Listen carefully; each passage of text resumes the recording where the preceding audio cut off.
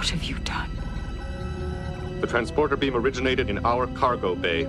Something was transported from there to the Enterprise. So, Major, the mysterious cargo, brought on board by Major Rakal of the Tal Shiar, has been transported to the Starfleet vessel. I see 2 traitors in our midst.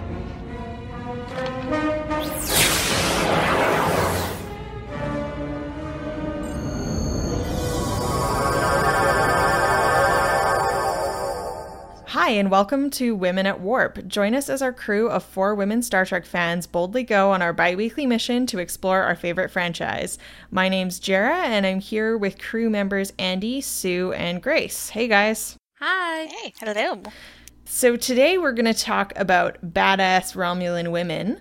But before we do, we're just going to do a piece of fan mail. So, Sue, do you want to read that? I think it came in on our Facebook. Yeah, absolutely. Thanks for posting this podcast. I agree with the choice of yesterday's Enterprise as being the best episode for women on TNG. Captain Garrett is such a wonderful character and sketched in just a few scenes. Tasha Yar got a better send-off, though they sure did ruin it later. I wanted to talk a bit more about the Bechdel test criteria as well.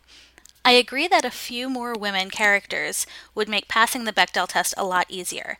There are plenty of times where female characters, especially on DS9, are talking competently about work with other people, but because there are not enough female cast members, they work with male cast members, which breaks the Bechdel test. So on DS9, with Dax working most often with Sisko, and Kira working more often with Odo and random Cardassians, then it's a lot more difficult to pass even the basic test. I love your podcast and look forward to our further journeys. From Ruth. Awesome. Thanks, Ruth. I think we're going to get a bit into the Tasha Yar post yesterday's Enterprise when we get to Sela later in this episode.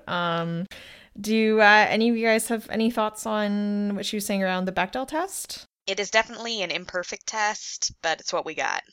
Yeah, and I think it's a good point that, DS9 just had more characters, and when you do see the women working a lot more than like TNG, so that's pretty cool. But yeah, there's lots of male officers, and also a lot of group scenes that mean it's hard to say that Dax is talking to Kira because Bashir and O'Brien and Sisko are all standing around with them. Again, it would be nicer if we had a more concise test than the Bechdel test, but it's kind of what we've got to work with right now. I think the criticism that's posed here is kind of the point of the Bechdel test. Like, DS9 would easily pass if there were just more women in the cast. So failing on that count just means that representation is so low. And that is the first problem that needs to be tackled. Yeah, absolutely. I think that the point, it's not a perfect test, but it shows you a range of where things are at and gives you an indication that maybe there's a problem. And in Deep Space Nine, I think clearly there were times where more of the, officers that were around could have been women. Anyhow, so thanks again for that. We love hearing from you guys, and you can get in touch with us on email at crew@womenatwarp.com or on our Facebook page or Twitter or our website at womenatwarp.com. We try and make it really easy for you guys to tell us what you think. Yes. Because we like hearing from everybody. Absolutely. So let's get into today's topic, badass Romulan women's. Before we get into some of the specifics, I thought maybe we could just sort of list off some fast facts about the Romulans. So when you guys think Romulans, what's the first thing that comes into your head? Bad fashion. Yeah, we're on the same page. What's with the boxy shoulders? I don't even know. It was the 80s. I like it.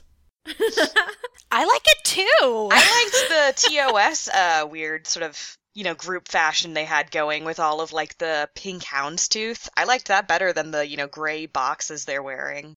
That mini dress is super cute and I would kind of wear it. Absolutely. I mean, when I was watching Face of the Enemy, I couldn't believe that they managed to make Marina Sirtis look that boxy. Yeah. With those huge shoulders and the silver, and it's just... She's just buried in that outfit. Okay, cool. So what other qualities do the Romulans embody, or what else do we know about them as an alien race?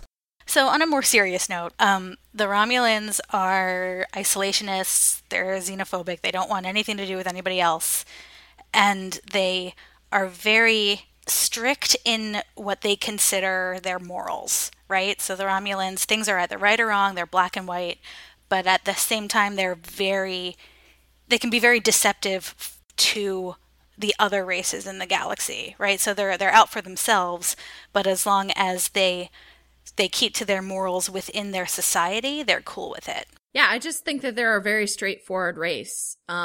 They are looking to keep their race on top, and they're always balancing power in their minds and how to take advantage of any mistakes the Starfleet makes, or, I mean, every time we see a Romulan come up, it's as an antagonist, pretty much. They're an antagonistic people, I guess. Yeah. So, the Romulans were originally introduced in the original series episode Balance of Terror, and they were conceived of by a freelance writer called Paul Schneider, and he said that he wanted to create a set of, quote, admirable antagonists for Kirk, and he based them on the Romans. However, later, Gene Roddenberry is said to have likened them to the Chinese communists, and in the Enterprise incident, they are stand-ins for the North Koreans. So that's kind of interesting. There's a lot of parallels to be drawn, yeah. Yeah, and they have a rigid caste system. In Star Trek Nemesis, we see that they continue to practice slavery, and they kill newborns with birth defects. Yeah, but that was nowhere to be seen before Nemesis. Yeah, exactly. It seems that Nemesis is kind of, I don't know, I feel like I want to throw it out the window because it doesn't fit with the rest of what we've seen of the Romulans to me. Yeah. I agree in terms of the representation of society, and certainly that was one movie where the writers said they were very heavily basing it on Chinese communists, which is fairly problematic. Yeah. Not to say that there aren't problems. Oh, good. I don't know. There's something to be said about turning them into aliens that kill babies and likening them to any sort of group of people on Earth. Yeah.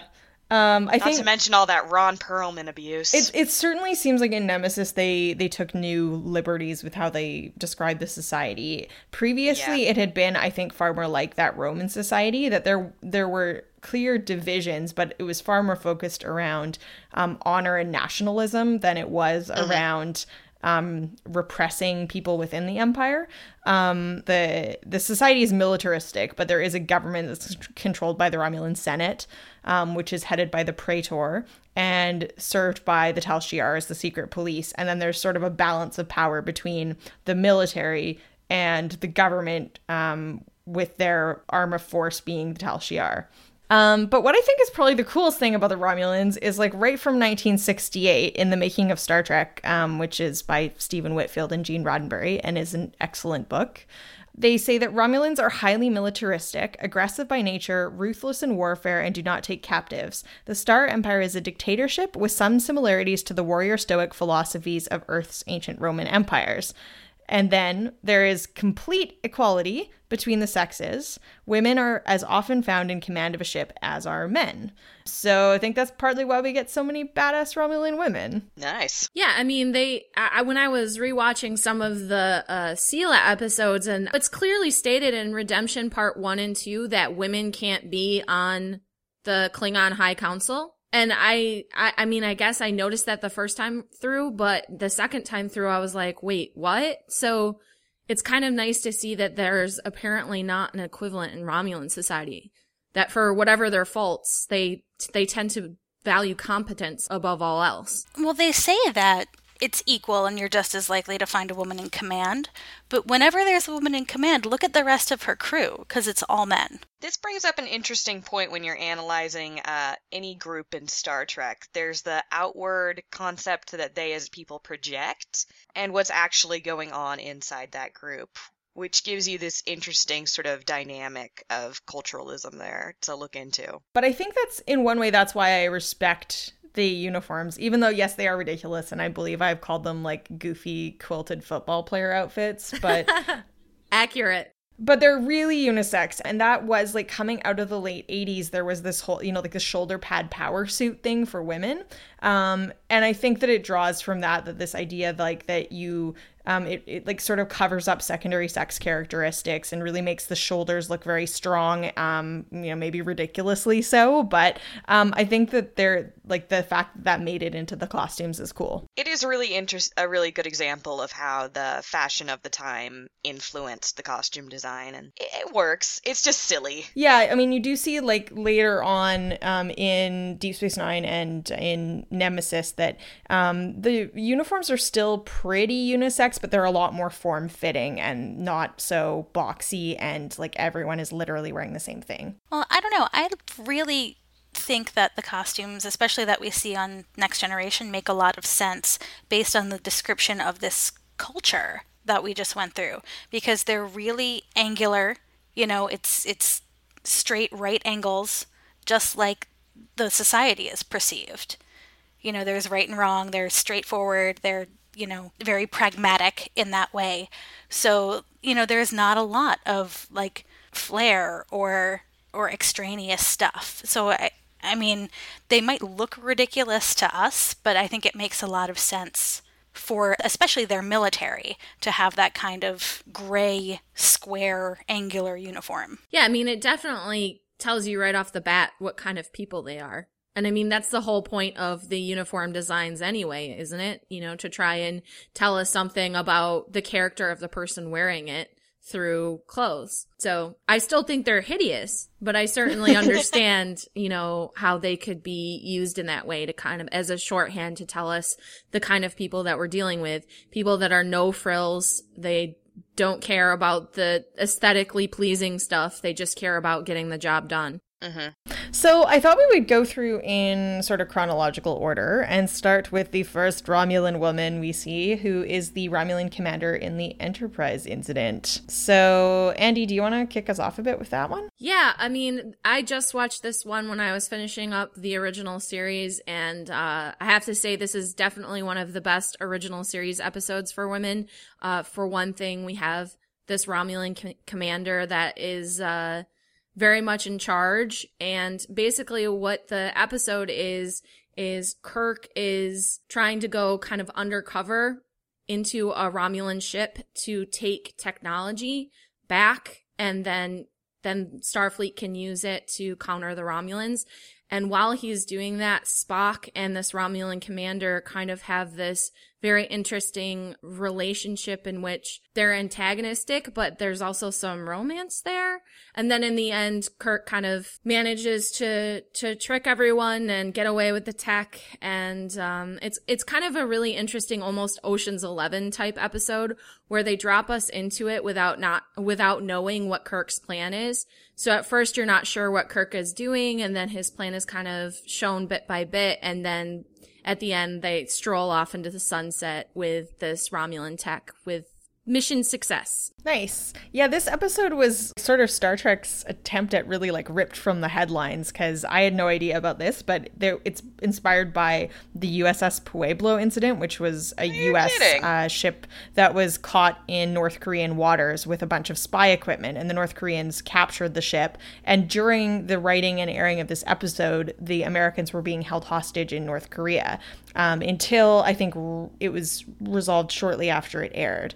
So they really pushed DC Fontana to write this episode really quickly, and she really did see it as a spy story and not a romance story. The commander was originally a man, and even when they asked her to change the gender of the commander, she really resisted the romantic side of the story. Yeah, I mean, that makes sense because I really, really like this episode, especially for the original series, but it is kind of disappointing that you have your first really leader that's a woman and have her be tricked through seduction, basically. Spock keeps her off balance, and she basically lets her feelings for Spock, or her, like, the way she's drawn to Spock allows her to not notice that Kirk is stealing from her at this moment. And that's really the only thing that I would say I didn't like about this episode. Is it would have been nice to have her just be more competent than that, because in every other way they portray her as very competent. Because women are fools for love, apparently. Yeah, in the Captain's Logs book, they quote DC Fontana as saying that my biggest objection is the scene between Spock and the woman, because I really did not believe it. And I did not believe the Romulan did not suspect Spock of something underhanded. She does know enough about Vulcan and Vulcans to know that something's afoot. Although it could have been worse, because apparently when they took the script out of her hands and passed it up to the producers, Fred Freiberger asked Arthur Singer to write the romantic interlude, and he apparently described it as Spock taking her in his arms and raining kisses on every square inch above her shoulder and saying, "I adore you." Good Lord. No. He's just got bodice ripper. That's out of character for Spock, much less, worse in a... Totally. And I definitely think, if folks are interested in this, they should read more of the These Are the Voyages, because it goes into the whole angry dispute about this episode between DC Fontana and Fred Freiberger and Arthur Singer, and her basically saying fans are smarter than this. And it's pretty awesome. I don't know. I do kind of like imagining that scene, though, but with Spock trying to awkwardly seduce her, like, "I adore you." Mwah, mwah. Mwah, mwah. Like Spock's very terrible seduction. Exactly. You are fascinating.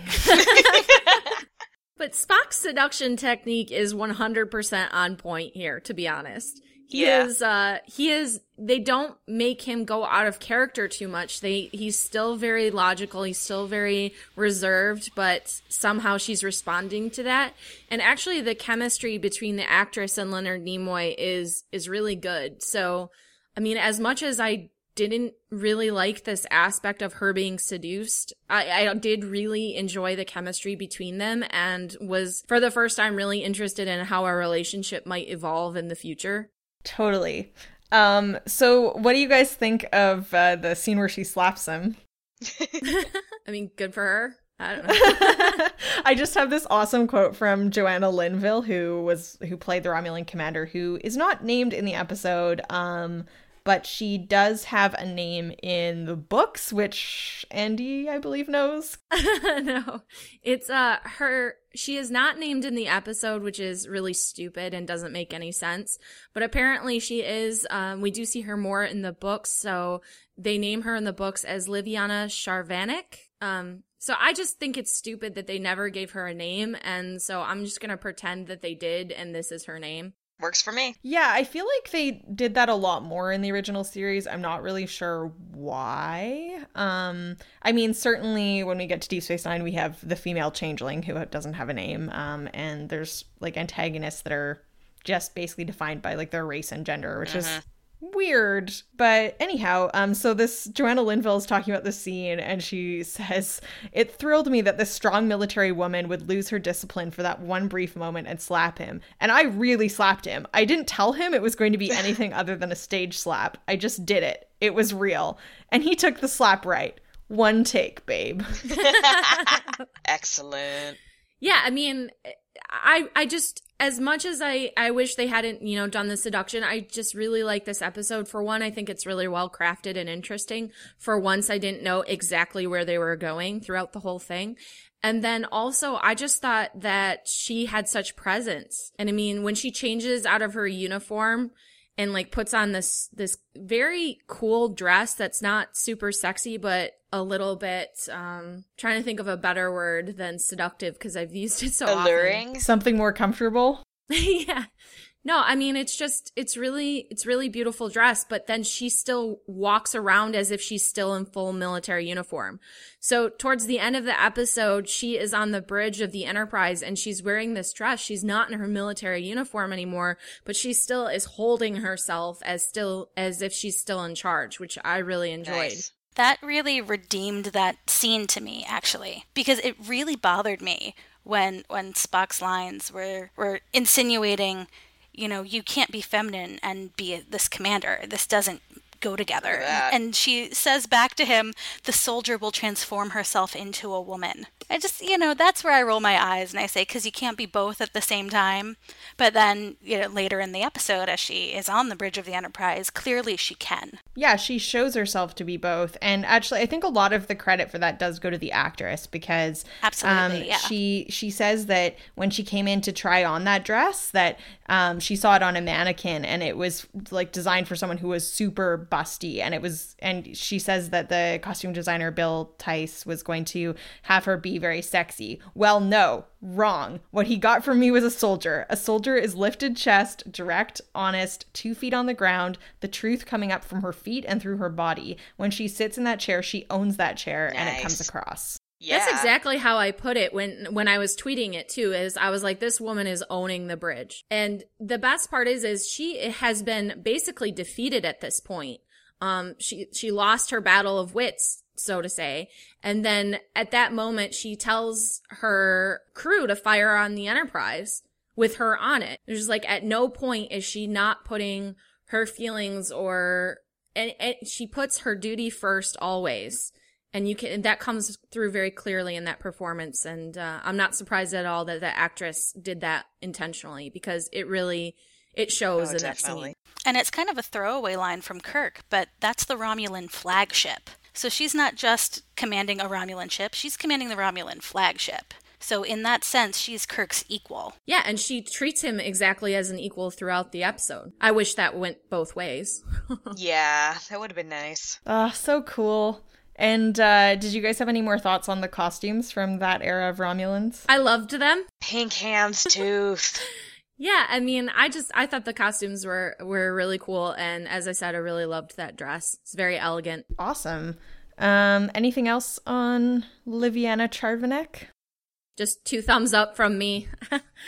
I really liked her. Yeah, wish we'd gotten to see more of her. It was really nice for me because I had just gone through so much of the original series where I had been dealing with all of this misogyny, and then to have this Romulan commander just kind of stride onto the bridge in that awesome dress and just be like, yeah, I'm awesome. That must have been a fantastic change of It pace. was such a morale booster.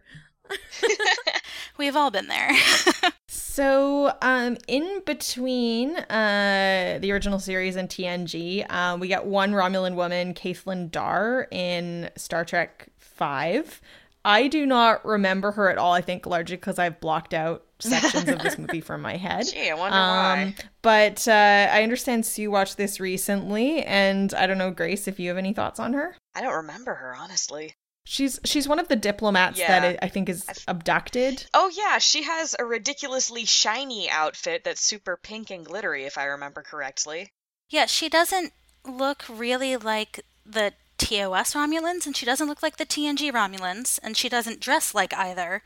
I mean, I guess she's a diplomat and not a military officer, but she's basically just there to be there, it seems, because there's this conference that the delegates get abducted from, and then at the end, they're all drinking Romulan ale. Like, there's... Pretty much, yeah. Basically, I don't think we should even talk about Star Trek V ever. No. At all, ever. Not to mention, she looks like she was designed by the character designer from the Jetsons. So. I live blogged that movie a couple of weeks ago, and one of the things I said was, we're 45 minutes in, and I legit have no idea what's going on. So, yeah. Welcome to Star Trek V. Okay, well, I am fine with leaving it at that as well. So, shall we move on to TNG then? Yeah, because we get some really cool Romulan women in TNG. Let's boldly go forward. I picked out a few that I thought we could talk about. And the first one is Toreth from Face of the Enemy, because we're big Face of the Enemy fans here. One of the best episodes of Star Trek ever. Pretty much. Definitely my favorite Romulan woman. Really? More than Enterprise Incident Woman? Yes, because I just rewatched it last night in preparation for this, and I just am absolutely amazed at the depth of that performance, because you got such a sense of who she was and like kind of her history. And we also got a good sense of kind of the split between the military and the Tal Shiar, which I thought was really, really interesting. And the way the actress played that, you really got a sense of this woman who had lived a very full life working for the Romulan military and, going through these battles, but then also has the background of having lost her father to the Tal Shiar and this kind of bitterness that she has over it. And it was pretty amazing to me that we could get that sense of her so quickly. And also while she's still maintaining this very practical demeanor. So like just hinting at the emotion below. I loved all of that. Yeah, and throughout the episode, she doesn't know that Troy is not an officer of the Tal Shiar. And those are the people who are enforcing loyalty, if you will. Yeah. So to butt heads with her, that's risky. She's got a lot of guts to do that and defy her in that way. She is like a master of passive aggression in this episode. It's so great. It's motivated out of, like you said, like her father was killed. She really, really dislikes and distrusts the Tal Shiar, but she knows that she'll lose. Like she can't win that fight against them. So she's just pushing as much as she can in the situation. And the actress Carolyn Seymour is just fabulous. Oh and my she gosh, also yes. played a Romulan commander in the episode Contagion, which is the Iconian Gateway episode. And she's like definitely a cool presence in that, but she has so much more to do in Face of the Enemy. Yeah, there is not a lot for that commander in Contagion to do. The only real thing is that, she's trying to save face while her ship is falling apart, but then accepts help from Riker and Geordi at the very end of the episode, but you don't see the Romulans' reaction to accepting help from the Federation. So there's not even that much to discuss about it. She's just there so the Romulans can serve an extra threat in that episode. One thing I also really love about this character, though, in Face of the Enemy, is that her as a character acts as such a great foil for Troy as a character, in the sense that she's engaging in this sort of passive-aggressive warfare here. She's like constantly, subtly fighting at you. Well, sometimes less than subtly. But that goes so much against what Counselor Troy is all about. She is about being forthright and straightforward emotionally and saying, this is how I feel, this is what I think we need to do. And so having the two of them as characters working together or against each other, it makes her such a great foil, I think. Yeah, I agree. And you definitely get to see Troy step up, because if we hadn't had such a strong antagonist, we wouldn't have been able to see Troy be as awesome as she was. Yeah, definitely. We get to see Troy at her Troyest. I absolutely love the dinner scene in that episode. I think it's maybe like my second favorite Star Trek awkward dinner scene after Star Trek 6, where it feels like just the tension in that room between the two of them. This is when Toref is talking about, very passive aggressively, like basically, what did my father ever do to the Tal Shiar? He was an old man and he was dragged out and killed. And everyone is like looking between them. And it has like all the awkwardness of combine the scariest job interview with your high school prom. And that is the tension that is in the air in that scene. It's even got the puffy shoulders of your high school prom. Yes. My God. And the really shellacked hair. Yeah. Yeah, and I mean, I really like that scene too, Jera. It's really cool. There's a lot of layers there, because Toreth doesn't realize that Troy is Troy. So and then Troy is just trying to make it through this dinner without betraying herself. So you, on the one hand, you have the conflict of the military versus the Tal Shiar, which Troy's not interested in it at all. It's just trying to make it through. But then she has to take up the mantle of the Tal Shiar to keep her cover. And there's just so many layers of like conflict in that scene.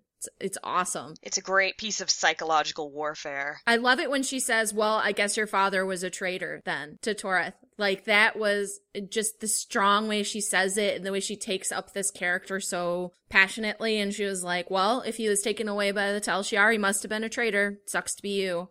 And and Toreth's reaction to that is such a great scene. And great acting. I kind of imagine that there's an alternate universe where like Troy comes back as herself and it's just like, hey, no hard feelings for all of that, right? Like, you seem pretty cool. And maybe they go off and like run for president and vice president together. Aww. It's just so amazing to see Troy be so aggressive. Yeah. It's pretty awesome. Yeah, I mean, she's really canny in this episode. She's been thrown into this situation with no preparation at all, and she rises to the occasion beautifully. Man, we love this episode. Yeah, we really Did we mention how much we love this episode? Fun fact, Naren Shankar, when he was writing Toreth, didn't know what gender she was going to be, but imagined her to be Sean Connery in The Hunt for Red October. Oh, cool. wow. It's pretty fun to just, like, imagine. One thing I really like about Toreth is she is honorable. That's the best part about her, is she's on the opposite side of our crew, but she gets very upset when people are killed and they didn't need to be killed.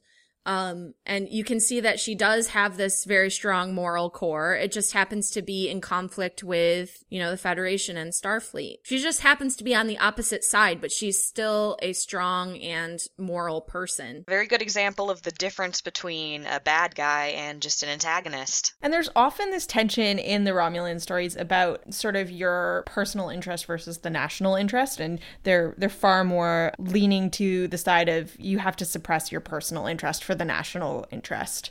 So, last but not least for our TNG list, we have Sela. So, Andy, I know you rewatched Redemption probably most recently. Do you want to start in with that? Yeah, we do get a little bit of like shadowy Sela earlier than this, and I think it's Mind's Eye. But we don't actually get to really see her until the end of Redemption Part 1, where who looks like to us, Tasha Yar, steps out of the shadows and is a Romulan, and everyone's like, what? What's going on? I actually really like that at that moment, we find out that the Romulan that has been pulling the strings for this entire, story arc of Worf and the Klingon Civil War has been someone that looks exactly like Tasha Yar. And she comes out of the shadows with this line that's like, humans, they're always where they don't expect you to be. And it's just so meta. It's like, we did not expect to see you. And she has that great line. So she's only in it for the last, couple minutes.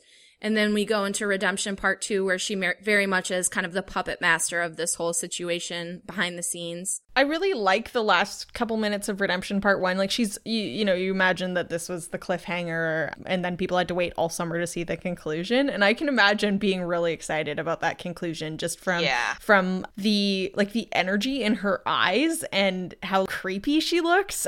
It's pretty cool. I'm not sure that excitement totally gets fulfilled in the second part. No, but it definitely amps you up. Can you imagine what it would have been like if there had been internet message boards during this? I mean, everybody would have all the fan theories of how Tasha Yar could possibly be a Romulan commander. I was reading up on this, and it turns out that Denise Crosby is actually the one who came up with this idea in a way. But she called the producers. She was saying that, yesterday's Enterprise was so much fun. I wonder if there's another way that I could come back. So she was thinking this was Yar and Castillo's daughter, right? And that it would just be this person raised by Romulans. And then she called the producers or the writers, and they said, no, I think it's better if they kept Tasha alive, made her backstory even more troublesome, and then there's a half Romulan daughter. Yeah. So instead of making her raised by Romulans and have Romulan ideals, they made her half Romulan. Yeah. At Geek Girl Con a couple years ago, Denise Crosby said that when she took that idea to Rick Berman, he basically was like, well, I don't see how you and Castillo could have had sex in that episode. She's like, well, I don't know how long it takes you. Jeez. But I mean, that would have been, I think, so much more of a palatable story that she'd had this baby with a guy she cared about and the baby had been kidnapped, versus basically yesterday's Enterprise was meant to redeem Tasha Yar's death and give her a meaningful death, but then you just gave her another even more unmeaningful, horrifying death in Redemption Part 2 when you hear that she was executed for trying to escape with her daughter from her Romulan rapist. Yeah. And then the daughter that she does have grows up to hate her. Yeah. It's squidgy. It's I don't like it. Yeah. This is my main problem with Tasha Yar as a character, is they never let her not be a victim. They give her these brief moments of not having everything be horrible to her, but they were trying to write this, or at least you think that they were trying to write this strong woman security officer, and then they just make her be victimized over and over and over again. And how horrifying is it to think of her? Because Sela says that she was trying to run away when Sela is 4. So you have to imagine that's like 5 years of forced imprisonment and constant rape, and then to be betrayed by your daughter, who then rejects everything you stood for. It's horrifying. Yeah. And there's this really weird scene where Guinan goes to Picard to tell him, yes, she's telling the truth, and tells him about what happened in yesterday's Enterprise. But she goes basically like, this whole thing could be your fault, which kind of undermines how much role Yar had in yesterday's Enterprise of saying, like, this is what she wanted to do. Is also just crazy unhelpful. And it just never plays out in that episode that, like, yeah, that's a horrifying thought that, you know, Picard could have ordered Yar into this situation when actually that's not what happened, where this horrible stuff happened to her. But then the episode is so much more about Worf that anxiety doesn't get resolved. It's really unfortunate. But Sela really has it out. Well, a lot of the Romulans really have it out for Picard. Like, specifically, it's almost like, you know, the Ferengis in the early season, how that was just about getting Picard, which is weird to me. It's all about Picard, apparently. Well, I mean, I guess he's the person that keeps foiling their plans most often. What do you guys think of, other than the horrible origin story, what do you think of Sela as a character? I like some of what's been done with her. I really enjoy the way she's been used on Star Trek Online as the main Romulan figure. If you choose the Romulan track, hers is the voice you hear every time you level up. You get to have her as kind of the main antagonist, or either as the main leader. I feel like she can be utilized well. We just didn't get to see very much of that. Yeah, I mean, they had her as kind of like this shadowy figure who's making all of these plans behind the scenes and then revealing her, which is how we see her again when we see her after this in Unification Part 1 and 2. Again, she comes out of nowhere to be our antagonist, and she always gets foiled, and fairly easily. I just feel like they could have made her a much stronger antagonist, and then just much more competent. Yeah. I mean, who leaves Picard and Data and Spock in a room with a computer and just leaves them there and is like, yeah, so nothing bad will happen now. I'm gonna go and everything will be fine. That room is presumably her office too, right? Yeah. Who would walk into their own office and not notice that the walls were suddenly closer together? She really, really did not take after her mother, I guess. I mean, you would lock them up, put them in a jail cell. Do not leave them in your office alone with no guards. I mean, what are you thinking? Yeah, I mean, I think that seeing her introduced, like, working with Lursa and Bator doesn't really speak well for her competence, because their characters had that same problem where they were just, I think, foiled way too easily. It didn't make you really respect them. And it's unfortunate, because I think from that first scene where we see Sela, you think, oh my god, this could be amazing. And then it just doesn't really play out. She's not made quite as hard to beat and smart and savvy and manipulative as she could be. Yeah, and I just can't. It's really hard for me to get over the fact that, you know, she looks like Tasha Yar, but she is the exact opposite. And thinking about Tasha turning into this, and then, yeah, they might have made her into the coolest character ever, and I don't think I could have gotten over that origin story. Yeah. So there's a couple Romulan women I wanted to talk about beyond TNG, and we're going to be careful because Andy hasn't seen these yet. So Should I plug my ears and go la la la la la la la? Well, I'm hoping we can just talk about the characters and not so much the plots of what's happening. And it's going to be okay because they're fairly minor characters. Like, we don't get to see any of them as much as Sela or in depth as we do Tereth or the Romulan commander from the Enterprise incident. In Deep Space Nine, there's a couple of them, and I think the most memorable one is probably Senator Kratak, who's the Romulan liaison during the Dominion War. I just rewatched Image in the Sand today. I think that's the one it's called, where she's kind of in a standoff, and the Federation are trying to figure out whether she's so important to the war effort, but she's really pushing some boundaries in terms of what is acceptable with other Federation allies, and the Federation is trying to figure out whether they're going to shut her down or let her kind of do what she wants in the service of the Romulan Empire, even though it might mean that after the war the Romulans could really easily attack the Federation. I think she's pretty cool. You guys got any thoughts, Grace or Seal? Yeah, it's nice seeing a recurring, Romulan figure in a story where the Romulans aren't a sort of central point of conflict for the show, but it's cool to have that reminder of, yes, Romulans, it's still here, the rest of the world is going on still outside of this plot. Yeah, and again, like, it's cool that they had a woman be the main government liaison, but she's also in charge of military operations, and I think she has a shadow of the awesomeness that was Toreth in terms of she's really a master of brinkmanship in these negotiations and in really pushing the limits on what's acceptable for her to do in this alliance. She's played by two different actresses in her last episode, Inter Arma Enum Silent Legis. She is played by a different actress, and that one's really more like a Bashir episode that they just kind of needed someone to put into this spy story. But again, cool Romulan ladies in spy stories. I just feel like after TNG, the Romulan threat was just, if not gone, more ignored. They were there because in DS9 because they were part of the Alpha Quadrant trying to get rid of the Dominion, right? But the threat was gone. Like, it was still kind of there, but it wasn't as intense as it was in the Next Generation. Like, in TNG, if you saw a Romulan ship uncloak, you knew something bad was going down. In DS9, not so much. Maybe just because you knew they got rid of the shoulders. I'm just like, sorry, we just can't take you seriously anymore, because before we feared that if you conquered us, you would make us all wear those. And that was the most terrifying thing of all. Much less intimidating.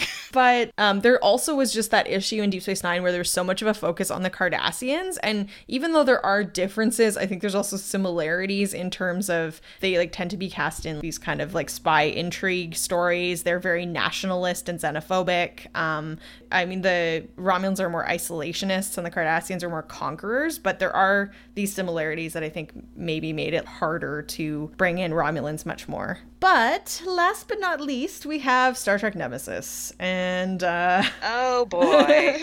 So without giving away the plot too much, I actually like the Romulan women in this, though. As much as the rest of the movie is terrible in many ways, and I'm sure once Andy has seen it, we will analyze it, unless we decide to relegate it to the realm of things we never discuss, like Star Trek V. I'll start a list. But you have two women in charge in the Romulans, and I think we only really see, other than the main antagonist in the movie, we only really see women. So there's Commander Denatra, who is the military commander, who is trying to decide basically what side she's on, and she wants to work for the Romulan people, but does that mean siding with their new leader, or does that mean siding with the Federation? And I understand she also plays a role in Star Trek Online. Is that? I think so. I don't have a very good memory right now because I haven't gotten to play in a while, actually. No worries. But I like how she has that similar thing about, she's very interested in what's good for her people, but she isn't really sure what that means. And then there's Senator Talora, who is played by Shannon Cochran, who also played Martok's wife, Sorella. So when we get to our Klingon woman episode, I'm sure we'll talk about that. I'm looking forward to that episode because there's a lot to talk about when we talk about Klingon women. So many boob windows. Yes. And she's pretty cool too. She's definitely more on the devious, manipulative side of things. But in the novels in the Titan series afterwards, both Denatra and Talora play really important roles in the first couple books. And there's tension with each other. Talora in the books becomes the praetor of the Romulan government. And there's some really awesome scenes where Troy, who's now the chief diplomat on the Titan, just totally gets to tell Talora off. It's pretty great. So I think that those characters had a lot of potential, even though Nemesis, like I said, was a problem. And then we had Romulans being the main antagonists in the new rebooted 2009 Star Trek. And they have a ship full of Romulans with no women. Shocker. Yeah, so the only Romulan woman that we see is Nero's wife in his, pictures that he has of her. But I would like to point one thing out, though, if I may, really quickly. Sure. There is a Romulan woman who's on the crew we don't really get to see her on screen, but she was cast, and they wrote sort of a mini backstory for her. And the woman they cast was, I want to say, a Muay Thai specialist who was once declared the most deadly woman in the world. What? And they said, yeah, that's the kind of Romulan women they would have on this crew. Then why isn't she in the movie? Exactly. It's so sad that you look it up and find out this cool stuff, and they're like, really? They had that just sitting? She was just sitting in the background there? I think you see her for like a split second and that's it. But they had a Muay Thai expert on crew. I also just really dislike the look of the Romulans in 2009. Like, I think worse than the boxy shoulders, the like weird like face spots and bald heads. I don't know. I feel like they're trying too hard to make them look badass instead of trying to make them good characters. Isn't that generally what happens though in a summer blockbuster movie? Yeah. Unfortunately, it's kind of what you get. Doesn't mean I have to like it. True enough. The other problem being that we have a really done to death backstory in that the wife and child were murdered. So it goes right to the concept of fridging, which is a concept that Gail Simone named. Gail Simone, what? I know. Big props to Gail Simone for being awesome in every possible way. She is a comic book writer. And basically, she started this idea of all of the comic book heroes who their main motivation is revenge for their murdered wives or daughters or children and everything like that, and she started calling it being fridged. And after Kyle Raynor's girlfriend was murdered and left for him to find in the fridge in the Green Lantern comics. Yeah, it's just this like basic concept where women are only used as plot devices and as victims, and this is a pretty straightforward use of that. The sad thing is it just started as a basic list, and if you look it up, the list has gotten pretty extensive and well cataloged, and people being like, oh hey, yeah, that's a thing, isn't it? And there are more of them in Star Trek too. So yep. No shortage. Back when we get to the Klingon women, we can discuss this again. Oh boy. But yeah, sorry Grace, I just looked it up and there was a woman who was named in the collectible card game Romulan Officer Livis, who was apparently the communications officer in 2009, and her real name is Lucia Riker, but Rijker, so I may be pronouncing that wrong. She's Dutch. And yes, she was dubbed the most dangerous woman in the world. She's never been defeated by a female opponent in boxing or kickboxing. She's only been defeated once by a male opponent in a kickboxing match. So that is pretty cool. How badass is that? Why didn't they use that? Yeah, exactly. That's pretty unfortunate. Now I'm picturing like that whole last scene with Kirk and Spock on the Romulan ship totally differently, with this Romulan woman just handing Spock and Kirk their ass.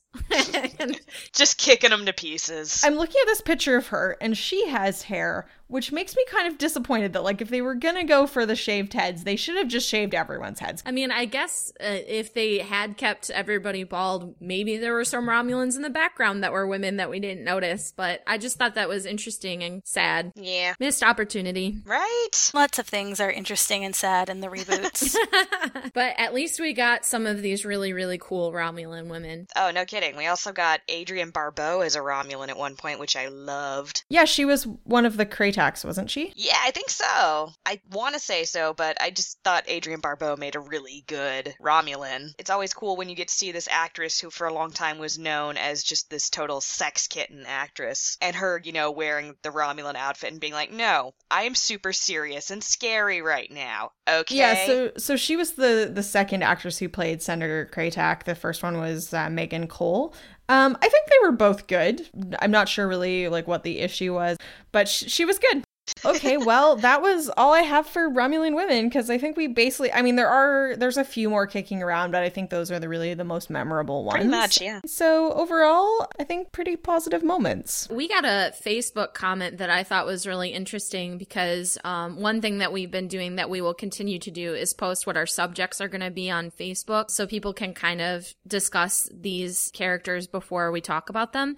And there was one from Jenny who said that to her, Romulans have always been boring, but now that she thought about it, all the good ones were women. Yeah. And good being in the sense of interesting / cool / scary. And I thought that was kind of interesting that she didn't like the race as they were portrayed, but the ones that she did like were women. If any writers are listening, take that as a hint right there. Write us more badass Romulan women, please. Or just more badass women in general. Yeah, that would be good. Yeah, I'd also be interested to hear if we have any readers who have read the novels about Livienne Lyanna, the Romulan commander. I looked up some of the information on them, but I don't know like how she was portrayed. I mean, it seems like they have her work with Spock a bit more from prison and then eventually get out and have a new career. But I'd be interested to hear if anyone has any recommendations on some good novels that she was in. Yeah, because I don't have a ship for the original series. This is the closest I got to actually having a ship. Nice. Because I was like, these two had such chemistry. I would have loved to see their relationship extended in this kind of antagonistic but sexy chemistry they had. I bet you can find a list of her appearances on Memory Beta. The closest thing I have to a ship for the original series is like Sarek and Amanda, and it's more like an ship, not so much a sexy ship. I guess I just have to be grateful that I got even this one, and then, looking forward to new ones in the future. I have a couple ships for TNG. New ships to sail in your fleet. I am looking forward to when we get to discussing shipping. But awesome. So, well, thanks so much, everyone, for joining us for our discussion of badass Romulan women in Star Trek. If you're interested in finding out more about Women at Warp, you can check us out at our website, womenatwarp.com, or follow us on Twitter at Women at Warp.